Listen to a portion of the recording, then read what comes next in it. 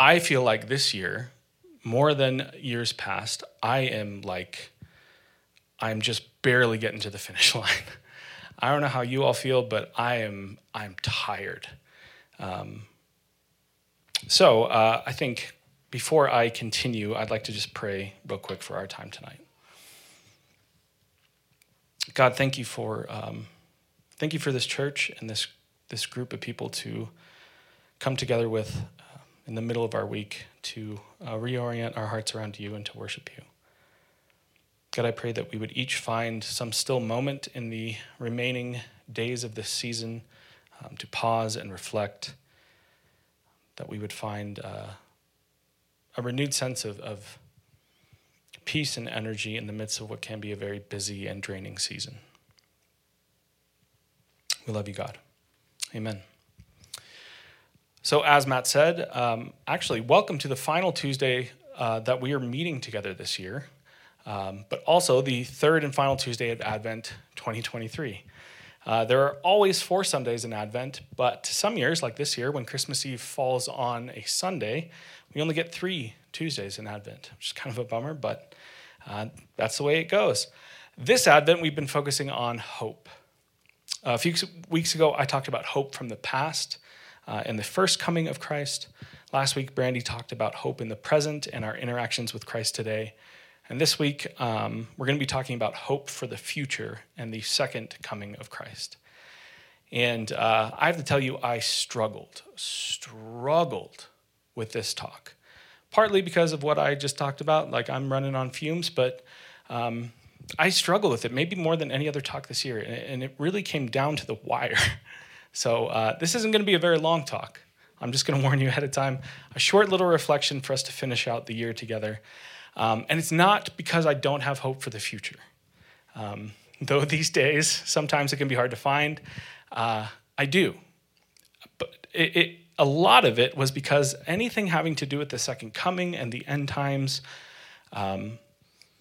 one, there's just all sorts of rabbit holes to get distracted with that I went down, but it also pokes at some of my doubts and it prods at some of my baggage from growing up with some very bad end times theology. Maybe some of you can relate. Sometime around 1997, my mom, after hearing a speaker at our church, told me quite definitively that the world was going to end in 1999. It did not. She told me Jesus was coming back. She told me the Antichrist was a very prominent European aristocrat, and that the rapture, when God supposedly is going to instantly cause all of the true believers to physically vanish from the earth in a moment, as he transports them to heaven, sparing them from the absolute hell on earth that is going to break out for 7 years, that the rapture was imminent. This was the first time, at least that I can remember, that I heard any of these things. The end of the world, the Antichrist, the rapture. And my mom, I remember, was elated as she talked about these things. And I was absolutely terrified and would continue to be terrified for several more years. It is such a shame looking back that the promises of Christ's second coming, something that's been a huge source of hope for the church for thousands of years, something that should be good news, was something that instead caused deep dread and anxiety and fear in me. Historically, Advent, the season that we're in, is spent focusing far more on the second coming of Christ, far more on the future promises than it is on the first coming of Christ and the story of Christ's birth and the incarnation. That is certainly a focus, but historically it's been much more about the future, focusing on the truth that Christ is coming again. And when he does, it won't be as a gentle and vulnerable child, but as a triumphant king coming to dwell with his people, making all things new. As we read in Revelation, he will wipe every tear from their eyes. There will be no more death or mourning or crying or pain, for the old order of things has passed away. What a beautiful future to hope for. This is great news, but it so easily can become bad news when it's interpreted through the lens of bad theology. And some of you can probably relate to the way I grew up. This wasn't for me, but if you grew up in the 70s or 80s, you were probably familiar with a guy named Hal Lindsey and his book called The Late Great Planet Earth. Just very 70s looking young man. Or maybe I actually saw bits and pieces of this movie. I don't remember how, but the 70s series of films called Thief in the Night, which were absolutely terrifying and had a lot of guillotines in them. Or if the 90s, if you were a 90s kid like me, you grew up with poorly written fan fiction that is the Left Behind series that somehow is still making movies.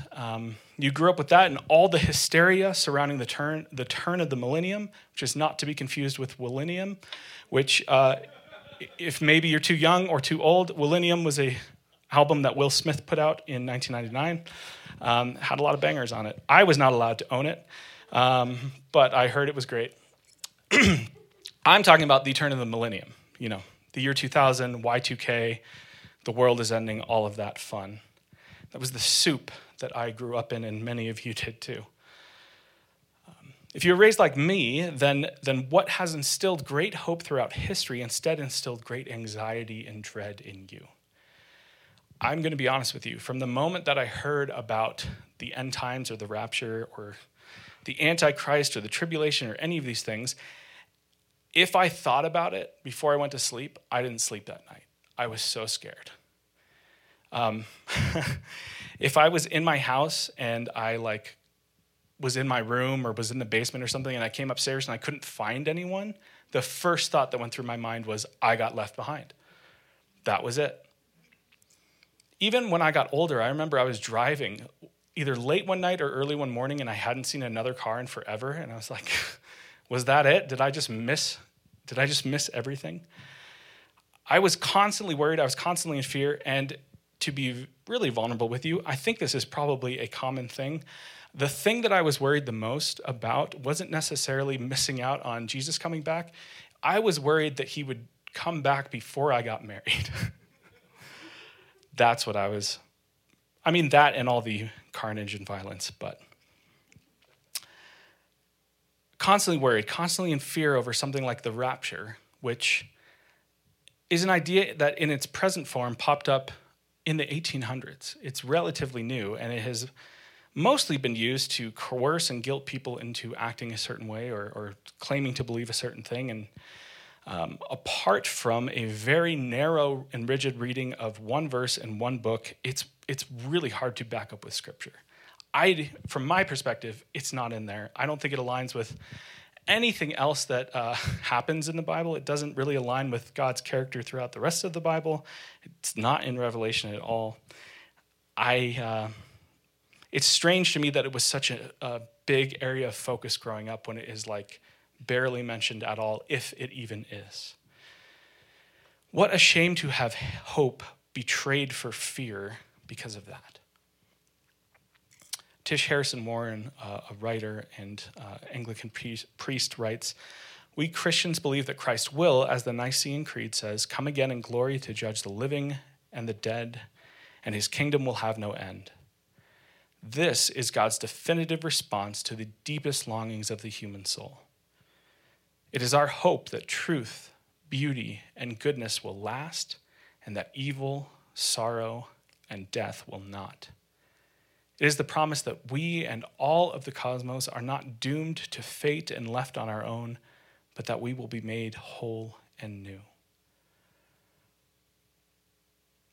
This is what hope in the second coming is about. Our hope is in Christ, and Advent is the season when we recognize and celebrate our hopes that culminate in him, which is why we celebrate the incarnation in the past, and it's why we celebrate the ways that we meet him in the present, but it's also why our ultimate focus is on our hope for the future when Christ will come again.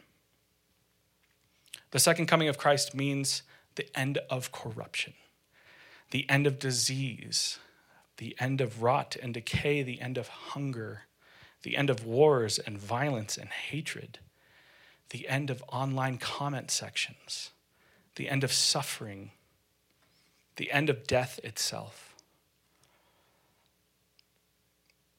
I don't know exactly what this looks like. And I think contrary to pop theology, Scripture doesn't contain like a real clear step-by-step description of how this all works. Maybe this upcoming year we'll do a series on Revelation so that we can talk about what this often misunderstood and abused book of the Bible actually says.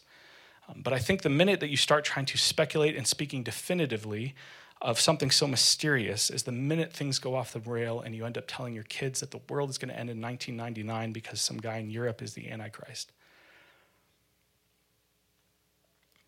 Jesus very definitively says no one knows the hour or moment that these things will happen but God. The point isn't for us to try to figure it out. The point is for us to patiently wait. So instead of some definitive picture of what this will look like, all I can offer is hope.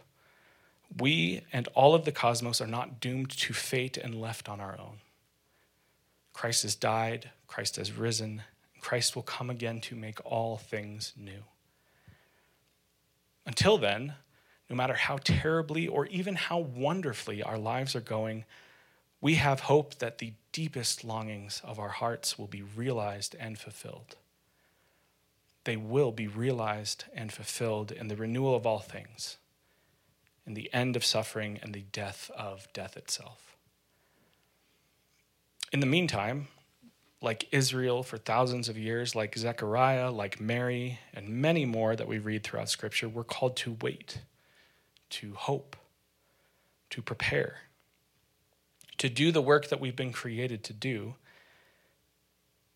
and wonder together, especially in a season like Advent, maybe this will be the year that God makes all things new. This is what we celebrate in Advent. This is what we look forward to. This is our hope for the future. Would you pray with me?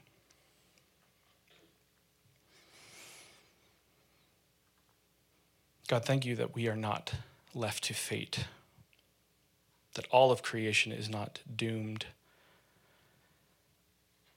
but that you will